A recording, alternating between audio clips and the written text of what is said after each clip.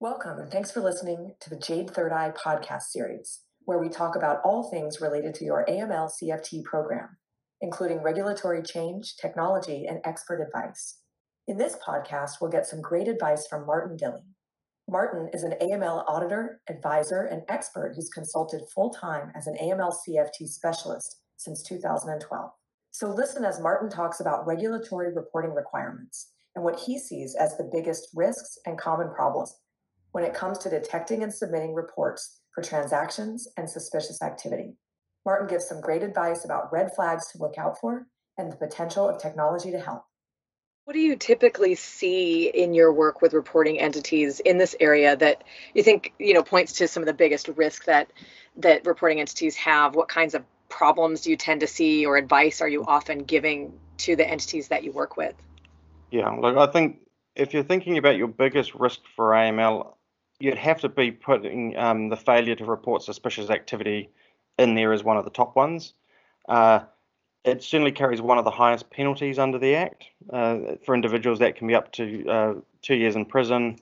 There's also fines for individuals up to 300,000, entities up to 5 million. So it's quite a serious piece. And you can see, because it's so important that the police are getting these good quality reports, a failure to do it is a very serious breach. We've seen that in the cases that the DIA have taken in New Zealand. So one of the key things they always go for is a failure to report suspicious activity.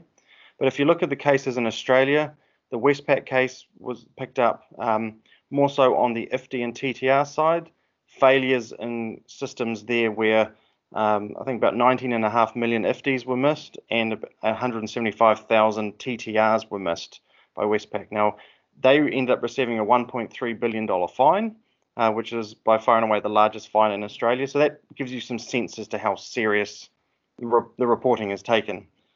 The biggest risks the entities have here is really a lack of clear process and controls around the different stages of reporting. For suspicious activity reporting, that really breaks down into detection. So how are you detecting these? Your investigation stage. So what happens once it gets escalated? How do you determine whether or not it's suspicious? And then your disposition. So once you make a decision as to whether or not you need to file, how do you do that? How do you close off the alert? Do you need to mark for any additional follow-up for the customer?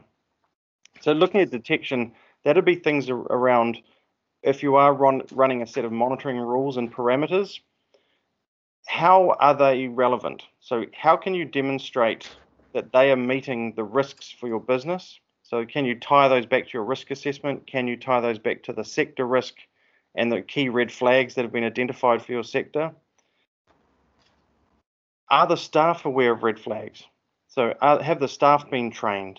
Is there a clear process for a staff member to escalate a red flag through to the relevant compliance team, for example? Sometimes that's something that's just not detailed. It might say, yes, you have to contact the compliance officer. Well, do I go and tap them on the shoulder? Do I email them? Is there a form? Where there is a lack of defined process, that's where you can really start to have some problems, because staff, if it becomes too hard, then staff just won't do it. I think on the detection side for PTRs, I think this is one where I saw a lot of it with audits last year, but are you able to detect where you're receiving and making international funds transfers?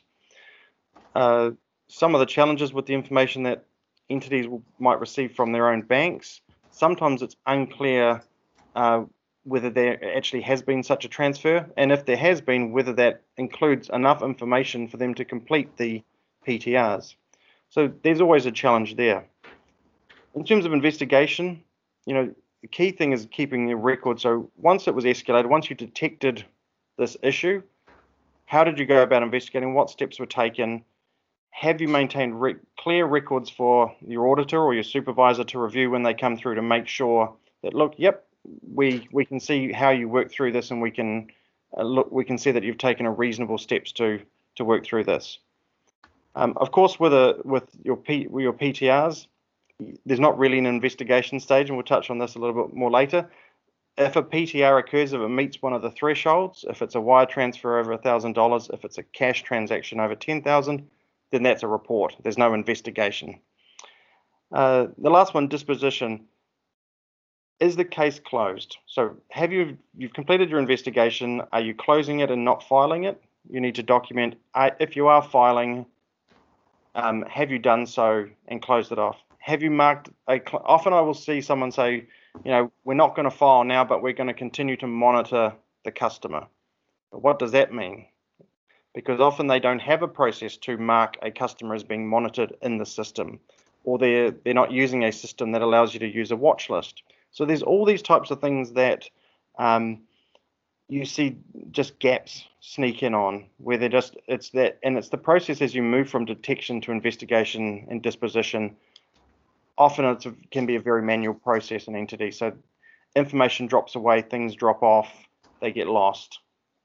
And sort of sitting all over that is just that timeliness and urgency around this reporting. Of course, once you determine that there is a suspicion, you have 3 days to file your suspicious activity report with the FIU. With PTRs, you've got 10 working days to file your PTRs. But those timeframes are there for a reason. The information is more useful when it's timely. As it gets further away from it, it's less useful for the police. So that's why they want you to get those reports through. If you don't have the right amount of resource and focus in the entity on making sure you're able to meet those timeframes, that's when you can get into trouble as well. I think the key thing that I see is where someone's using a dedicated transaction monitoring system, is that flow of information between those different stages is a lot more complete, and you're less likely to have sort of drop off. So once the alert is triggered in the system, it's in the system until someone goes through and deals with it. So from an audit perspective, when I go in, I always feel better when I know they've got a system and I can sit down and say, give me access to the system, and let's step through and I can have a look at each alert as it's triggered through to whether the decision is made to escalate or otherwise. So everything in one place, all the records in one place. I'm not worrying about different spreadsheets, and is it on someone else's spreadsheet? Was that spreadsheet from last month? Did the things from last month come over to this month? Look, these are all the sort of things that I really appreciate when I see them there. And once again, once you get to a certain size, I think these things are, really, really valuable. Great. Thank you so much for all of your advice today. It was great talking with you. Thanks, Ashley.